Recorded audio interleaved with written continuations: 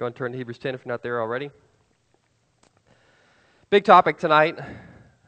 Some preachers say, I got all my notes, and I'm not sure if I'm going to get through them all. I don't really know what that means, because if I didn't prepare to say it, I'm probably not going to say it. At the same time, it's such a big topic. I know there's going to be some things that I have prepared to leave out without thinking, or not doing it on purpose. But it's a huge topic, so technically I probably should not finish my notes. We should probably stop somewhere halfway through. But Lord willing, we'll get through it. And hopefully you'll see through this passage clearly and see what the Holy Spirit is teaching us.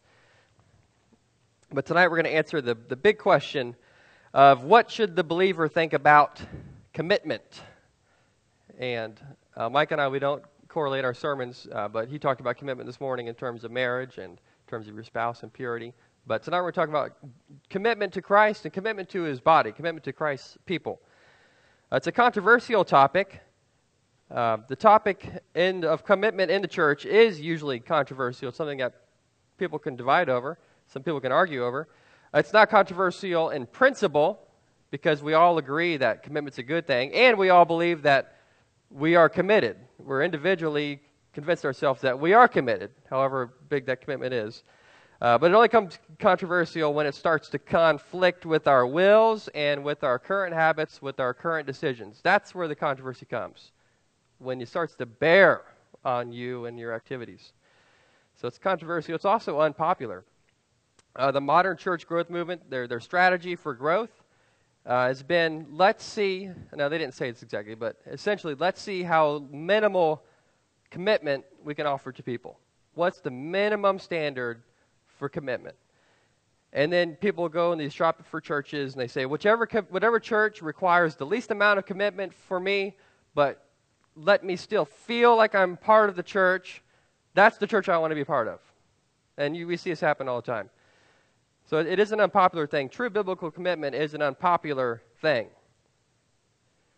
But tonight we're going to look at how we should think about commitment to Christ, commitment to His church as believers.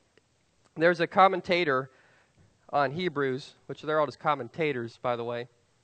Anyways, his name's William Lane. But he has a slogan that he's given to the book of Hebrews that I really enjoy. I think it's very accurate, very helpful. He says, the book of Hebrews, if you had to sum it up into two small phrases, it'd be ultimate certainty, then ultimate commitment. I think that's the book of Hebrews in a nutshell. That's how the book of Hebrews is designed. That's how we've seen it all the way around. We're toward the end of chapter 10 now. We're toward the end of the letter. And the author has exposed the truth to us in his exposition and his delivery of the truth. And in the process, it has exposed us to the truth. Both of those things have happened.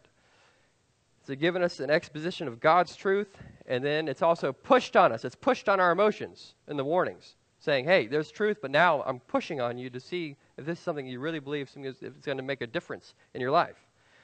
So far, we've seen Jesus as the superior messenger. We've seen Him as a superior mediator. We've seen that He's superior to all the Levitical priests. We've seen that He's the mediator of a superior covenant. We've seen all these things so far. Now we're turning to a new corner and a new section in Hebrews that's going to present to us, as you can see on your paper there and on the screen, Jesus, who is the motivation of a superior commitment. He motivates us to something superior, a superior way of living. So packed into this passage that we're going to look at tonight is a review of that ultimate certainty, and then an application, a very specific application of that ultimate commitment that we are to offer as Christ's people. So we're going to look at two things tonight, our possession and, number two, our pursuit. That's where we're going to spend our time tonight in these verses. So let's jump right in and look at our possession. Starting in verse 19. We're going to answer the questions of what we have. What do we have as believers? What's the first thing that we have? It says we have confidence. We have confident access. That's the first thing that we have in verses 19 through 20. Confident access to God. Confidence, boldness, courage before God. There are two versions of confidence out there. Two versions of confidence you're going to run into. One is one you see most often. That is what? The world's version of confidence. What advice does the world give you about confidence? There's a particular advice that the world never, ever gets tired of telling kids in school about this idea of confidence. What does it constantly tell you? We need what? More self-confidence. Okay, that's what you always hear in the world. Now, if you're a member of Grace Bible, you probably disagree with that, which makes you different from the majority of the world out there.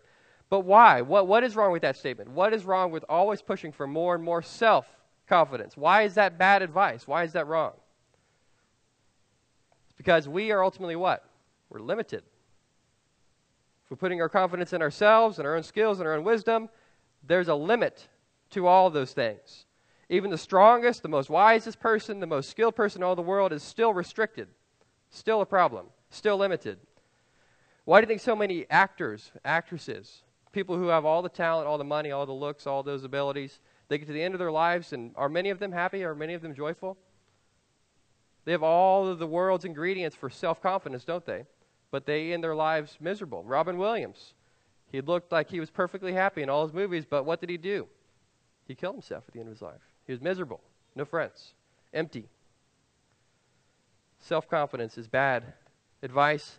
If confidence is in ourselves, then by necessity, the confidence must come and go. And more often than not, it will go. It will go away, whether we're willing to admit it or not. The more you search inside yourself, the more emptiness you're going to find. But there's a better version. There's another version of confidence that we're going to look at, and that is the Scripture's version. What does the Bible tell us about confidence? And you see it right here in this passage. What's the Bible's version of confidence? What makes it different? We'll see it right in this text. Number one, it comes from the work of Christ. It doesn't come from your own merits. It's not in me, as the song we just sang says. It comes from the work of Christ. Look back at verse 19. It's by the blood of Jesus. It's by a new and living way, which Christ inaugurated for us through the veil. That is his flesh. Is this new information in the book of Hebrews right here? No, it's not new. He's been saying this all along. That's what I mean. He's doing a review of this ultimate certainty that we have. Jesus' blood is a superior blood. Jesus' blood actually accomplished something. The old priests, the old sacrifices, the old covenant, they've been done away with, and now we have a better priest, we have a better sacrifice, we have a better covenant. Now the Holy Spirit wants it to be absolutely clear to us that there's no other place to find hope except in this new covenant and in its mediator. When Jesus Christ, when he died on Golgotha, when he made his final breath, there's something that happened, not on Golgotha, but something that happened in Jerusalem. What was it? Something substantial. Something that should have shocked the nation. What happened? The temple. Something happened in the temple. Something where they're always doing the sacrifices, always doing this over and over again. What happened? Jimmy said the veil was torn in two. Can you think of any better object lesson for Israelites who were growing up generation after generation after generation of all the sacrifices? Is there any better object lesson than the veil separating God and man being torn in two? Is there any better object lesson? Any better illustration than that? I can't think of any.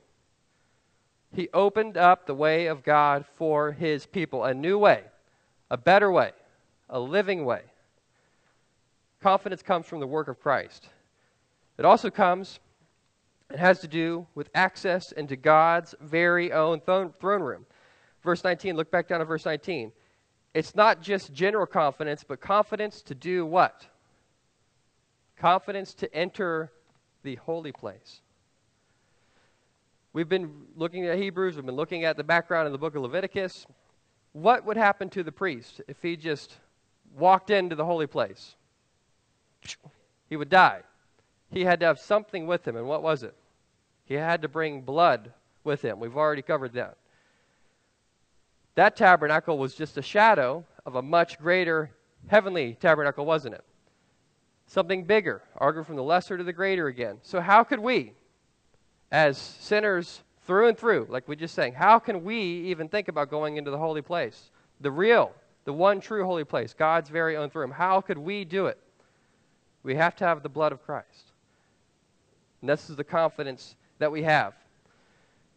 Number 3, this confidence is something, listen to this. This is where we're going to really start to apply this. This is something that every believer has, objectively speaking. Not what every believer could get, but what every believer does have. And that's what this text is saying. We have this confidence. It's not something that can come and go. This confidence is something that is there. And now he's talking to who in this passage? How do you know who he's talking to in verse 19? Is there any clues? Brethren. So he's talking to believers here. This is something that every single person, every single member of the new covenant has. You could close your eyes to it, couldn't you? You could close your ears to it as well, couldn't you? You could pretend like it's not there. Is that possible? And go on in habitual sin and things like that and pretend like it's not there, this true confidence that God has given to us. Is that possible? It is possible. If I could go back and marry Savannah all over again, I would do one thing differently. You know what I've done? I would have eaten shrimp. Say, what in the world does that do with this? My mother-in-law knew, my future mother-in-law at the time, she knew I loved shrimp. So she brought this big, huge bowl of shrimp to the wedding reception. And it was over by the salad bar table and all that. I had no idea there was a salad bar. I had no idea any of that was there. And I went to the meal real quickly. I greet everyone at the table like James and Julie just did. You walk around and you don't get to eat your meal, right? So I had no idea the shrimp was there. But it's something that I had. And actually it was specifically for me. My mother-in-law was being very kind and she gave it to me. But it was something I didn't realize was there. I closed my eyes to it. I bypassed it. I didn't see it. I didn't take advantage of it. But it's something nonetheless that I did truly have for the taking. So this verse is something that we have. I'm going to make this point over and over again. It's not something that you could have. It's not something that you should have. It's not something that only very strong Christians sometimes have. It's something that every member of the new covenant does have. We have confidence. It's concrete, it's objective, it's certain, it's absolute. Bold, confident access to God through Christ is what we have. Now we keep on going to verse 21. Also tells us of something else that we have. What's the next thing that we have? We have a great priest over the house of God. Number 2, we have a great priest. We have Christ himself. He is that mediator that we've been describing throughout our study. He was better than the angels. He was higher than the angels. He was the creator. He was the sustainer. He was made in the likeness of God. All these things, he was God himself, the exact representation of God's nature. But what did he do? He became lower. He became lower than the angels. He suffered. He died so he could taste death for mankind. He took on flesh and blood like us. He was made like us in all things. He was tempted in every area like we are, except he never did it with sin. He could deal gently with the ignorant and the misguided. He offered up loud crying and tears, and he did that for us. He is our mediator. He is the son over God's house. He's a great priest over God's house, the text says. God's people are no longer under Moses. They're no longer under David. They're no longer under the priest. We have a new master, and he's not competing for the position with Satan or anybody else. He is the master. He is in heaven at God's right hand, ruling over God's people. So now when you get to verse 22, the author is going to continue a long sentence that he started back from verse 19. So look back at the whole context again, see where the whole argument's going. Look back at verse 19 again.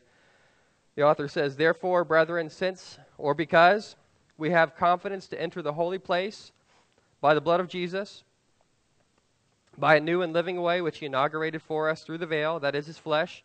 And notice secondly, and since or because we have a great priest over the house of God, because we have absolute confidence to enter God's presence through the work of Christ, because we have Christ himself as our own great high priest, because we have these things, it says, let's do something.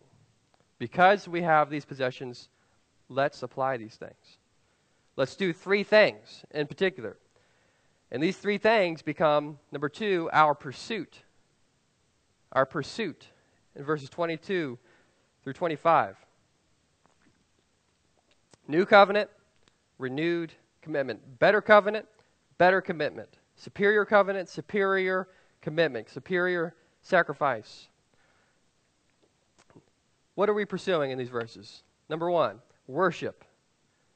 Worship. In verse 22. What kind of picture does the Bible give us of worship? It gives us a pretty diverse picture of worship, doesn't it? Different ways to worship. You read the Psalms, they'll tell you several things. Read the Psalms, they'll tell you can worship God with what? With singing, right? You tell you do it with instruments. Do it with a shout. In case anyone's sleeping in church, you do it with a shout to wake everyone up in the midst of the brethren on a Sunday night. I'm not sure if Israel did services on Sunday nights or not. You can list out God's attributes and character. You can tell of his acts of faithfulness and kindness and justice. You can worship God this way. And whatever description of worship that the Bible gives, what they all have in common is what? God is at the center. The glory of God is at the center of them all. That's what they all have in common. But the author of Hebrews, this book of Hebrews, has a special emphasis, special description of worship that is very interesting, and it is approaching God. This emphasis of drawing near to God is how the book of Hebrews defines worship. Look back at verse 22. It says, "Let us draw near with a sincere heart and full assurance of faith, having our hearts sprinkled clean from an evil conscience and our bodies washed with pure water." Now, this would have been a very big deal because of the background of the Mosaic sacrifices, all these sacrifices from the Mosaic covenant. What was the goal of those sacrifices? What were they always doing? They were always drawing near to the tabernacle. They were always coming near to God. That was what they were always attempting to do. Back at chapter 10, look back at verse 1. It says, "For the law, since it has only a shadow of the good things to come, not the very form of things, the law can never, by the same sacrifices which they offer continually year by year, the law, it can't make perfect" who? Those who draw near. They were always drawing near, but the law never brought them perfection. Now we're being commanded to draw near and worship to God.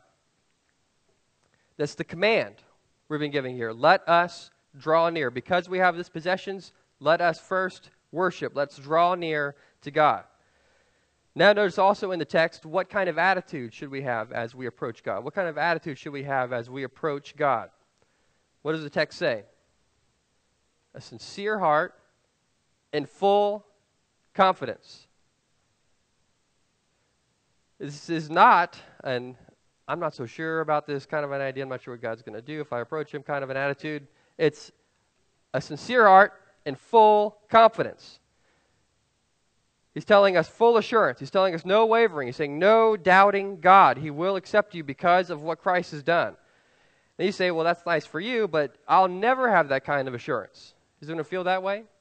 You say, how are there so many believers who have all this confidence, all this assurance? I see this on Facebook all the time, and they say, I can never have that kind of confidence. I can never have that kind of assurance.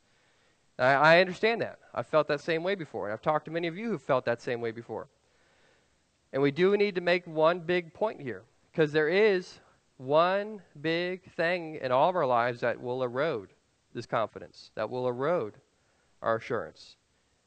And that thing is habitual sin, falling into habitual sin, making a particular sin an ongoing habit.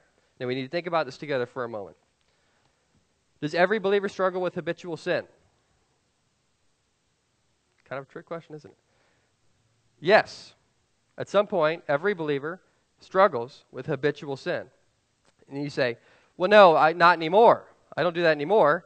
If that's your response, that means the Lord's about to show you that you have an habitual sin of pride. Because we can be blind to sin. For instance, the Lord, over the past few weeks, has been showing me my anger. I used to think that I was a patient guy. I used to think I was really tolerant. It took a lot to make me upset. But the Lord's starting to reveal more and more, hey, you're getting angry way too quickly. Is that a new sin for me? I don't think so. I think it's been there all along, sitting inside my heart. And the Lord revealed it to me. Habitual sin.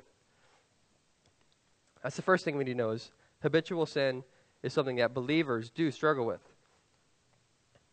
Second thing we need to say about this is that struggle implies life. Struggle implies life. Think about that. If you are struggling with habitual sin, that means probably that you've not fallen into the category of Hebrews 10:26, which is next week's passage, which is very severe. If you are actually struggling with it, that is actually a good sign. If there is no struggle, if there is no concern, if there's no sense of, I've offended God, To you and you only I've sinned against. If there's none of that, then this passage is not going to offer you any comfort, and I'm not going to offer you any comfort either, as long as you don't care about your sin. So struggle does imply life. Third thing we could say about this is that we need to use our access to God to fight sin. One of the biggest mistakes that we can make is to think that all that this means is that your sin is not a very big deal after all. Because God's given me confidence, He's given me access, therefore my sin is no big deal. Well, we need to not have that attitude. We need to actually use the access that we have to God as a fight, as ammo to fight against our sin. Use your access to God not to make you feel comfortable in your sin, but to give you more courage to fight it. Does that make sense? Use this to fight your sin. Number 4, the biggest mistake you could make is to not go to God's throne room at all. That's the biggest error any of us could do as we struggle with habitual sin. You say, I would have confidence, I would go to God, but I sinned again. I did it again. I told the Lord the last 3 months, every single week, that I would not fall into it again, and I did it again. Therefore, I'm going to stop going to God's throne room. I'm going to stop drawing near. Still go. Keep going. Go back. Go back. He'll give you courage to fight. And the last thing we'll say about this habitual sin is that if you have put your faith and trust in Christ, if you are a true believer, that means He has already dealt with all of your sin. And that's what we've been seeing all along. Absolute certainty that He has dealt with your sin, past, present, and future. He's dealt with it. He's done away with it. He's paid the debt. And if you think that you can only approach God, if you think that you can only draw near to God once you've conquered your own sin, then what are you doing with that? You're essentially adding a second payment to God for your sin. Because does God require double payment? Does He require that Christ pay for your sin and then you pay for your sin as well? God doesn't require that. The blood of Christ is all that is required. That's why I love that hymn that we sing a lot, Before the Throne. It says, when Satan tempts me to despair, he tells me of the wrong, the guilt within. That's where we often stay for even whole weeks at a time. Guilt, despair. But then what do? We look up and see Him there who made an end of all my sin. And that's how we have confident access in the very first place through the blood of Christ. Draw near. And verse 22 goes back to describe how we can have this confidence. It tells us exactly how we can have this confidence. Look back at verse 22. It says, let us draw near with a sincere heart and full assurance of faith, having our hearts sprinkled clean from an evil conscience and our bodies washed with pure water. That's how.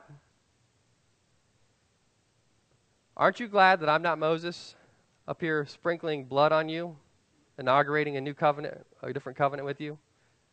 I don't know how the people would respond when they got blood mixed with water sprinkled all over them, but aren't you glad I'm not doing that right now?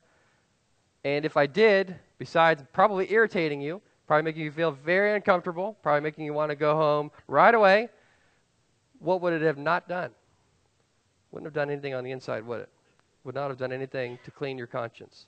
But now we have total purification through the blood of Christ. That is how we can have confidence. That is how we can draw near. That's how we're able to worship God in the first place, because Christ has paid the debt. He cleans you on the inside. Let's take a look at our next pursuit. Based on what you know of these original readers of this letter, the book of Hebrews, people who originally read it when it was very first penned, the people who very first received it, based on what you know about their circumstance, they were having lots of problems. Now, don't answer out loud, but were their problems social and physical, or were their problems spiritual and inward? No, don't answer out loud. But think about what their problems were like, what kind of problems they had. It's a tricky question. After they made a public commitment to Christ, after these people identified with the body of Christ, after they identified as members of the new covenant, later on in the same chapter that we're in right now, it says that they endured a great conflict of suffering. It said they were made fun of publicly. Some of their friends were thrown into prison. Some of them had their property taken away. What kind of problems were they having? Their spiritual commitments led to serious social problems with real physical consequences. Very complex.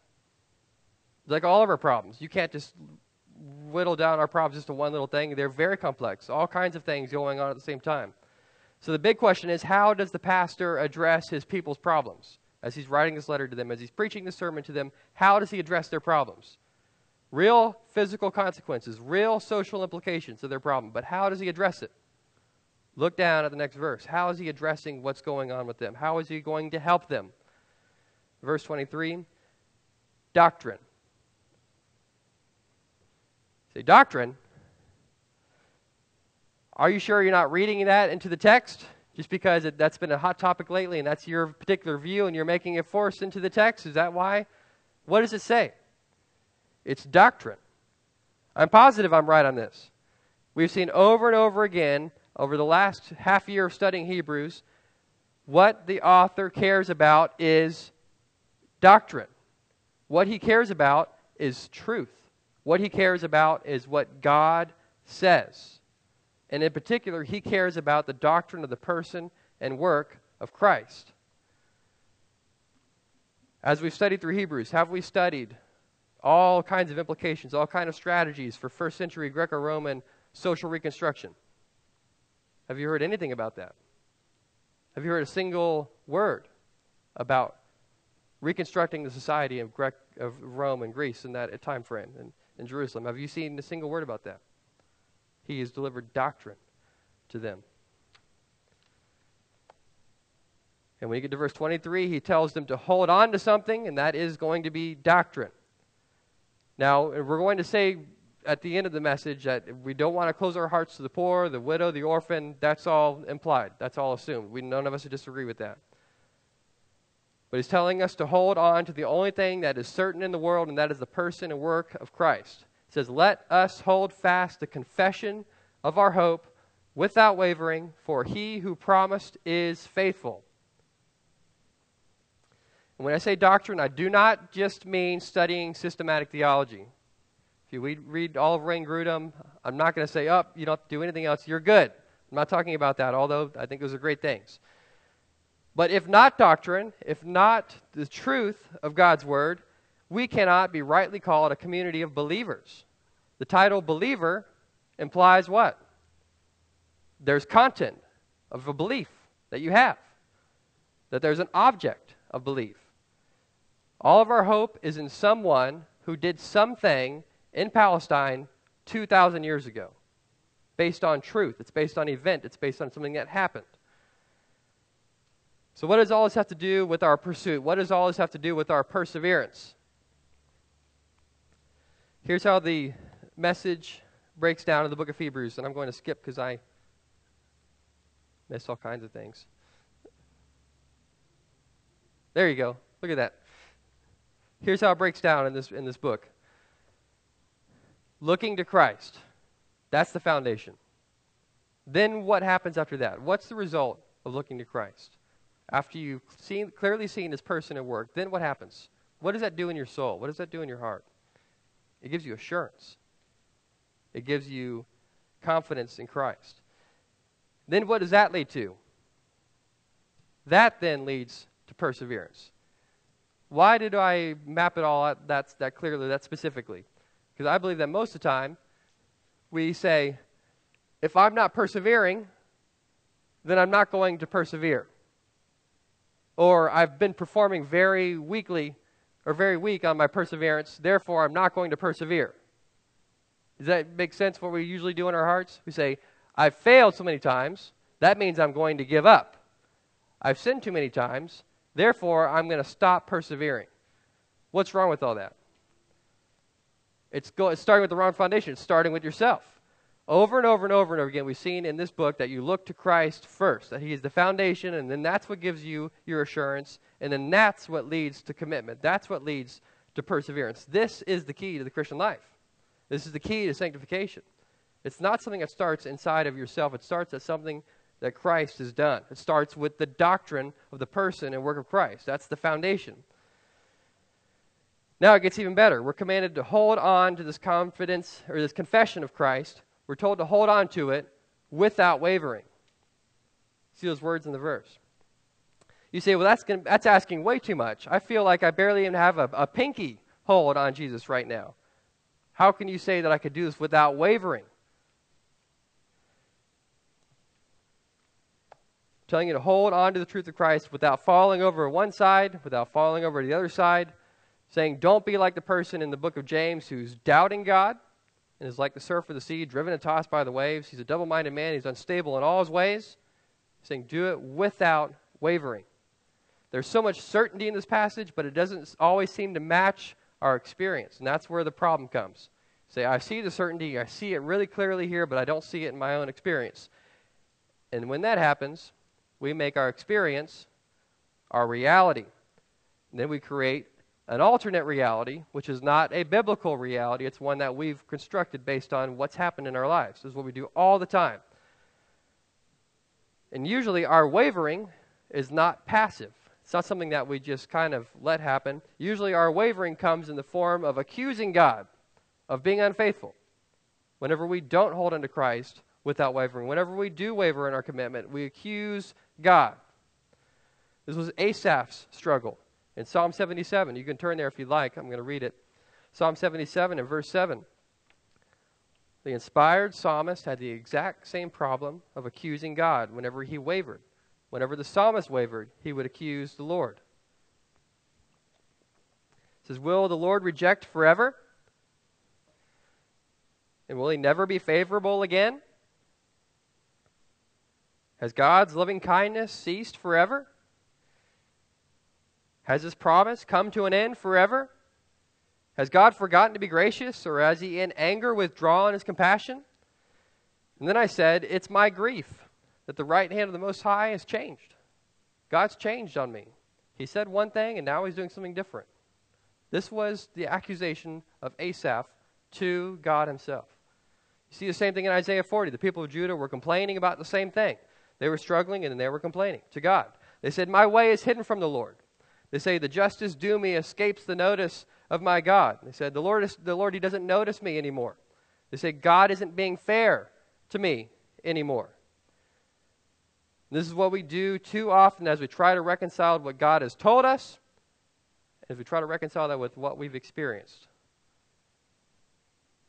But the end of verse 23 gives us the key that is so simple that people very easily despise it. Such a simple answer. Why are we called to do this without wavering? How can we do this without wavering? What does the text say? Because he who promised is faithful. Has God changed?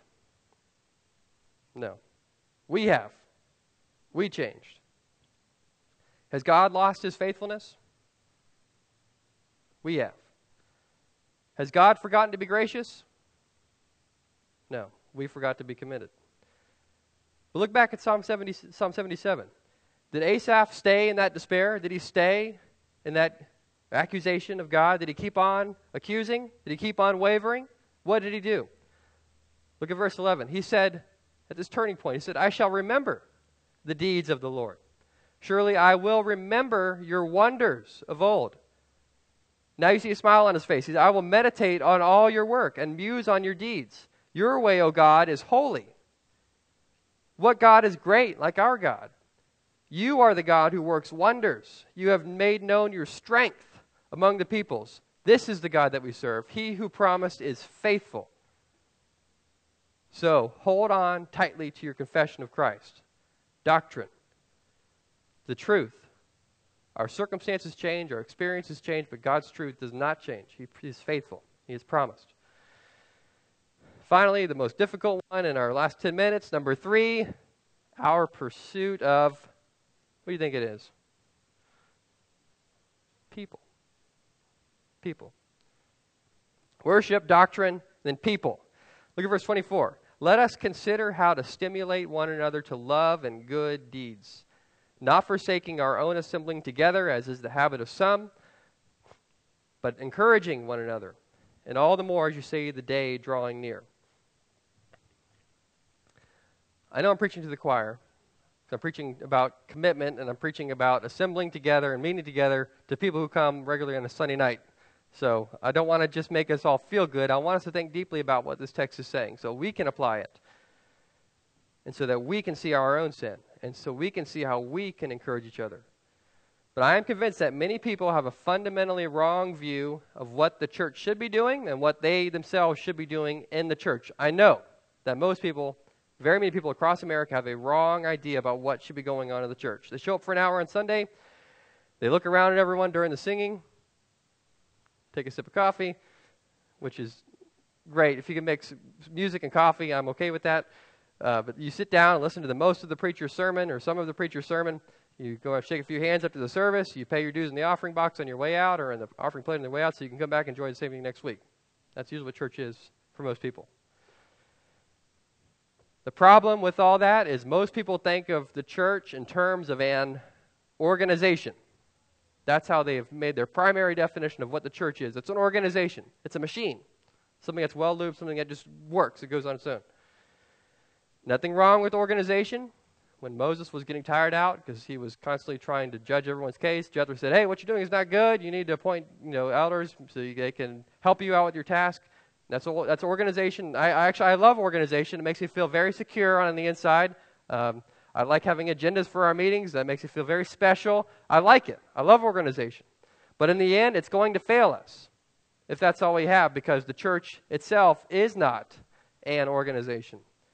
Necessary, but it's not the heart of what the church is. If it's not an organization, then what is the church? What is the church? An organism.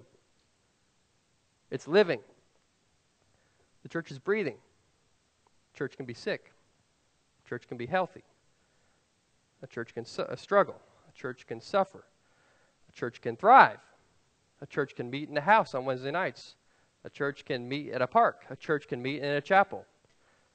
It's alive. It's an organism. It's not just an organization.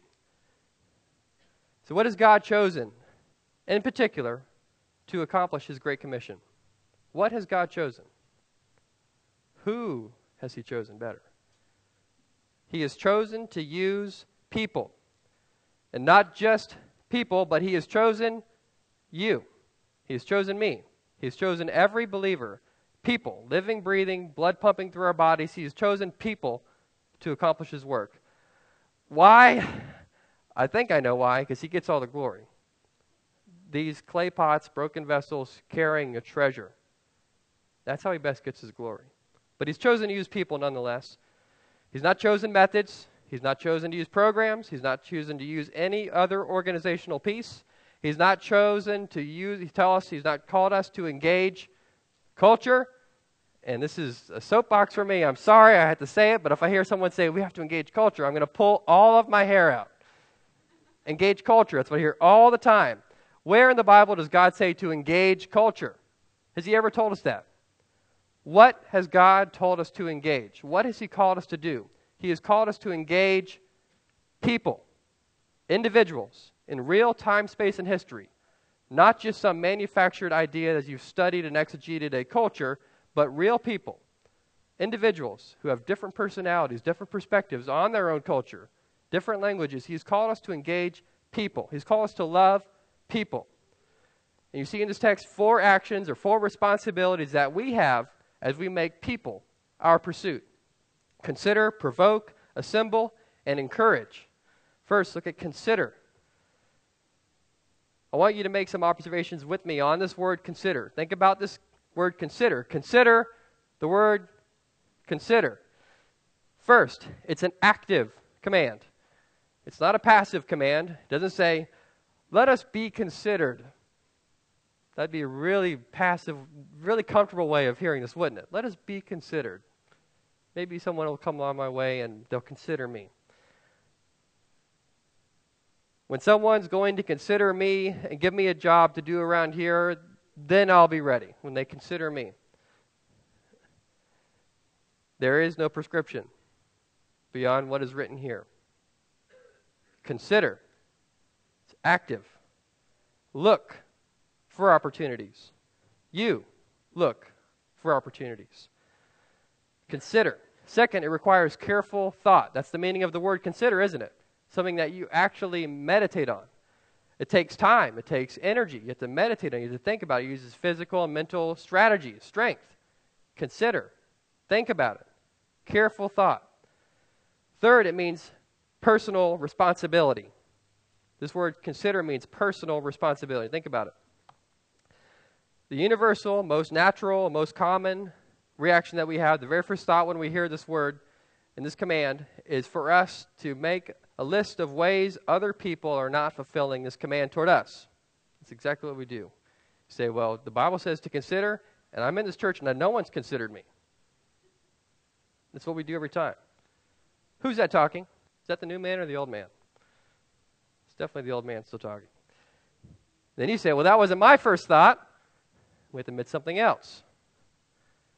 The second most popular way of responding to this command is for us to make a big list of other people who are not serving the church. We say, I am serving the church, but I got a big list of people who are not serving the church.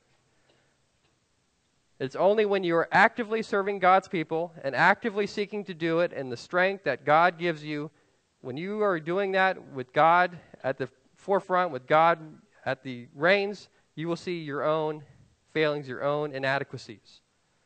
Because active, dependent service to the body of Christ has a way of not puffing you up. It has a way of making you feel about this small. I'm not talking about robbing of your joy, but making you see that I am a clay pot. I'm a broken pot. And then when you're in that position, then you're in a better spot to see other people's lack of service and then to encourage them appropriately, which we'll see as part of this process. So we are going to let each other down in this church. I would say from time to time, but probably a good bit of the time we're going to let each other down. But if this whole church thing is going to work, if we're going to actually exist as a church and thrive and grow, instead of suffer and fall apart, we're all going to have to embrace that this is first and foremost a personal responsibility. Consider, it's active, it's something that we have to actually think about, and it's something that we have to own as our own duty. Individuals, each of us. Then what in particular should we consider? Number 2, provoke. Provoke. And I'm sure I've had a slide that is going to be very illuminating. There you go. Number 3, doctrine. And then people. Okay. Stimulate. Who has the NASB? Probably the word stimulate in the NASB. I think provoke is, I think I put provoke there because I grew up with the King James Version. Is that right, Dad? Provoke, one other to love good deeds. The word stimulate, it's from a family of words that means to sharpen something. So you have that same word family in the book of Proverbs says, for iron to do what?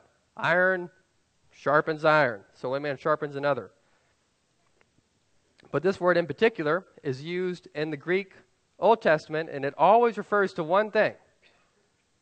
Something you would not expect. It always refers to God's anger.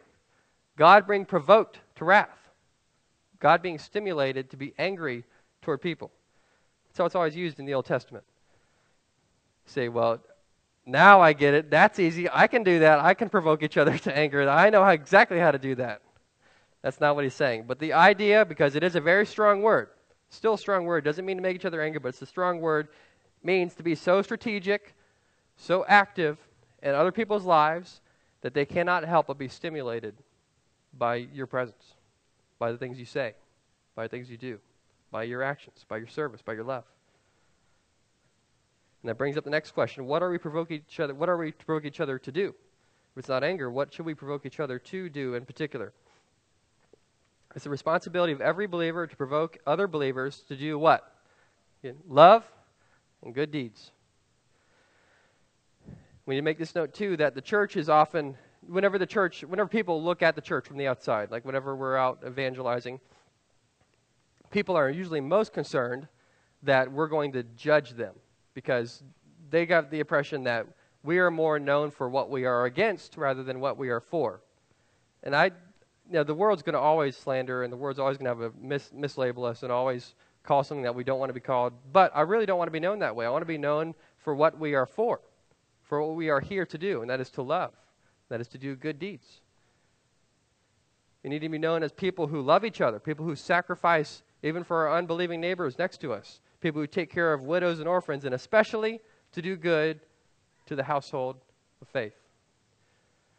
And we need to do this until it hurts. How do you know if you're serving well? How do you know if you're doing good to God's people? It's probably going to cost. That's why later on in the book of Hebrews it says, do not neglect doing good and sharing, for with such sacrifices. Sacrifices are bloody. Sacrifices hurt. But with such sacrifices, God is pleased, the text says. Provoke. Consider, provoke, and assemble. I'm not talking about the Avengers. I'm talking about the church. Assemble. Here's something very practical. Something very, very practical for us. Okay. I said, Emily, at the beginning, I knew exactly what I was going to, but I'm out of time. But I think it's only going to take a couple minutes, so I think you'll be okay. Here's something very practical. Verse 25. It tells us what not to do. It says, do not forsake our own assembling together, as is the habit of some. I've heard many people preach on this text, go over this text, and they say, this verse has nothing to do with church attendance. Have you ever heard people say that before? Have you ever heard someone say that this does have to do with church attendance? I had no idea of a poll because, thanks, Dave and Steve. Bob. But I've heard people preach on this text. They say this has nothing to do with church attendance. And they have this idea that pressure. They don't like pressure. They say it has to do with people being personally gathered to Christ, because they've used this word that's found in a different text in 1 Thessalonians, and they've imported it into here and says it means something different. But we are living in a day and age where people are especially sensitive to being pressured to do things. If there's any kind of pressure, if there's any kind of sense that this action is not entirely of my own choice, not entirely of my own volition, then I'm not going to do it because I'm feeling pressured. And maybe that's not unique to my generation, but it's definitely a big issue. That's what, really, if you had to boil this whole, this labeling of the millennials, this is what it is. We don't want any pressure to do anything. But this word pressure is important here because what kind of pressure were these original readers facing? What kind of pressure were they undergoing? From the government. They say, if you identify with Christ and not with Caesar, or if you don't at least identify with Christ and with Caesar, then there's going to be consequences. So if you're identifying with Christ and if you're not giving tributes to the emperor, there's going to be trouble for you. You're going to have problems. That's the kind of pressure they're facing to not assemble together with the body of Christ. Death, exile, persecution, stealing of property. So I believe a good starting point for understanding this verse is to say that Hebrews 10:25 is much more than church attendance, but it is definitely not less. I think we could leave it at that. Now, that's not where I was planning on finishing the message. We want to get on to the rest of it, but I will go ahead and stop here for now, and we'll pick it up next week. Also next week, it gets even harder because that's one of the other warning passages in the book of Hebrews, trampling on the blood of sacrifice of Christ. But let's go ahead and pray together. Pray that as we think about this passage this week, that we would provoke each other to love and good deeds, that we would think carefully about how we can serve each other, and how it's all based on something that Christ did, not first on our activities. Let's pray. Lord, we thank you for this day. We thank you for your grace in our lives. We cannot make a big list of sins that we've never done and show them to you to show you how proud you should be of us. Lord, it's only based on what Christ has done. It's his righteousness, not ours. Lord, all of our confidence that we objectively have is based on that because Christ is ours. He's our possession. Lord, I pray that truth, that doctrine would lead us to practically apply it in the church, to worship you, to draw near to you, to go near to you in our time of need because you will accept us because Christ has died for our sins. And I do pray, Lord, that you would help us to hold tightly to the truth that we've learned. Lord, that we would do it without wavering. Lord, that we would not accuse you of being unfaithful, but that we would remember your deeds, that we would remember your wonders, your strength toward your people, and that we'd know that you're faithful. And I do pray that we'd love each other. Please forgive us for our many failings in that area. Please help us to be more and more strategic, more and more deliberate about how we love each other and provoke each other to love others. We do pray this all in Christ's name. Amen.